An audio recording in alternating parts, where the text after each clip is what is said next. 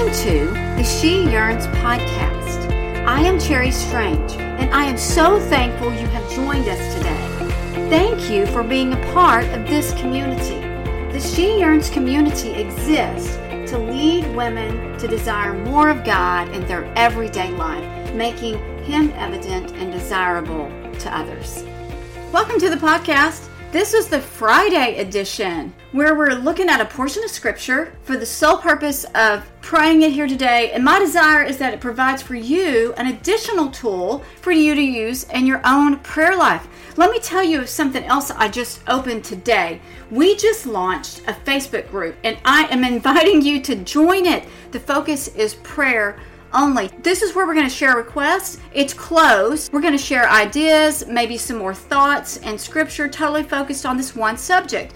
We get to connect in this way. I'm going to be posting and linking some things there for you, and hopefully this is going to be a great addition. Go to Facebook, She Yearns Cherry Strange. That's how you're going to find it. And over the next week or two, I'm going to try to compile those individuals who have liked the page in the past and send out an invitation, and to all our subscribers.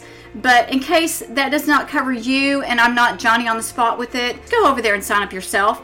Even this week, I'm reading about the awakening that took place in America in the 1800s, how it began and spread. It was prayer. It was one person, one nobody actually, moved to pray and ask God to move. One person yearning, desiring to see more of God in their everyday life. That's why we're here. Today, I want to bring a theme to you from two places. They're almost the same, and I want to show it to you in both places so you can feel it as a legitimate request. The first one comes from Psalm 102, and the other one is from Psalm 141. Psalm 102, verses 1 and 2 says, "Hear my prayer, O Lord. Let my cry come to you. Do not hide your face from me in the day of my distress. Incline your ear to me. Answer me speedily in the day when I call." And then if you hop over to Psalm 141, you have something very similar. In the first two verses, "O Lord, I call upon you. Hasten to me. Give ear to my voice when I call to you. Let my prayer be counted as incense before you, and the lifting of my hands as the evening sacrifice." Now, both of these carry an urgency for God to listen to what the individual is saying. They want to be heard. We don't know what exactly the problems are, but if we read on in Psalm 102, they're really bad. He forgets to eat. He's groaning. Lots of enemies. This person needs help, and he needs it now. In the second instance, in Psalm 141, it doesn't feel as dire, but the request is similar in its urgency. Hasten to me. I mean, shake a leg, will you? Hurry. I need you to hear my prayer. Not only does the person want God to hear him lickety-split, he wants him to answer him quickly and on the double. I need to know that that's there and that I can pray it. And we will in just a moment. We just finished a 21-day series over here at She Yearns called Awakening Hope. You can find the first 5 days, which stand alone. You can just do the first 5 days on the YouVersion app. Or you can complete the 21 days at the She Yearns website. It's all completely there. There's the scripture there with the daily devotionals. It's all good stuff. Like you, I've got stuff going on in my life right now, just in my normal life. And some urgency came up that I had to pray about. And I need these verses that we're praying today in my life. I'm just reading in my Bible, my normal daily time with the Lord, and I'm finishing Jeremiah. Toward the end, the Babylonians have taken over, everybody's gone, and they've just left a few people. And they instated a governor to rule what was left of the city after it's already been captured. But that guy was killed by some other bad guys, leaving the people scared about how the Babylonians were going to respond. Maybe they would be held responsible for the problem. So they fled the city, thinking about going back to Egypt. That's what they're really contemplating. Should they stay? Should they go? In the leaving, they went to Jeremiah saying, "Pray for us. Ask God what we should do. Whatever he says we're going to do." Now, this is an urgent situation.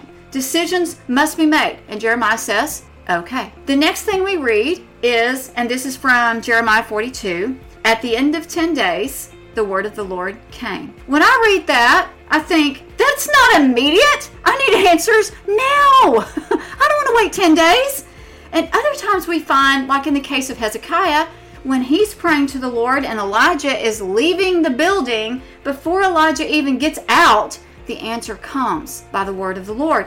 But because I was reading this Jeremiah saga, I looked at my calendar, and lo and behold, there were 10 days left in this time of emphasis that we're praying and fasting during this Awakening Hope business, and I'm still writing it. I didn't think that was a coincidence. So I've taken this scripture that we're covering today, this urgency and this requesting, and I've prayed it as I would advise anyone to do. But I've also continued to wait, to listen, to look and see what God might be saying that's not on my timetable. I'm not in charge of the calendar. Still, my prayer remains urgent. My dependency is on God and God alone. And when I voice that, I'm declaring these truths. I'm aligning my heart and my mind with them. Yes, it's urgent, and I'm going to request it. But in this, He is honored that I'm depending on Him, and He will answer. He knows I'm depending on Him to answer, and that's what we're here to do.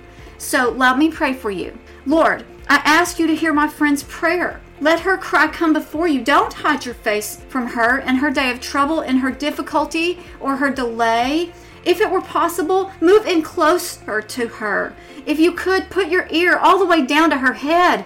Help her to know you are listening, and allow me to boldly ask on her behalf that you do not delay in responding. Answer her quickly.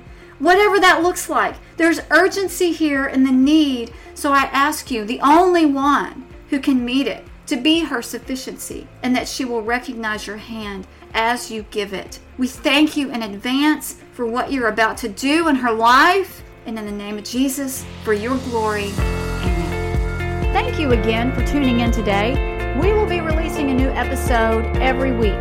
I would invite you to become a subscriber, and it really makes a difference when you share something here that you find helpful or encouraging. You make an impact.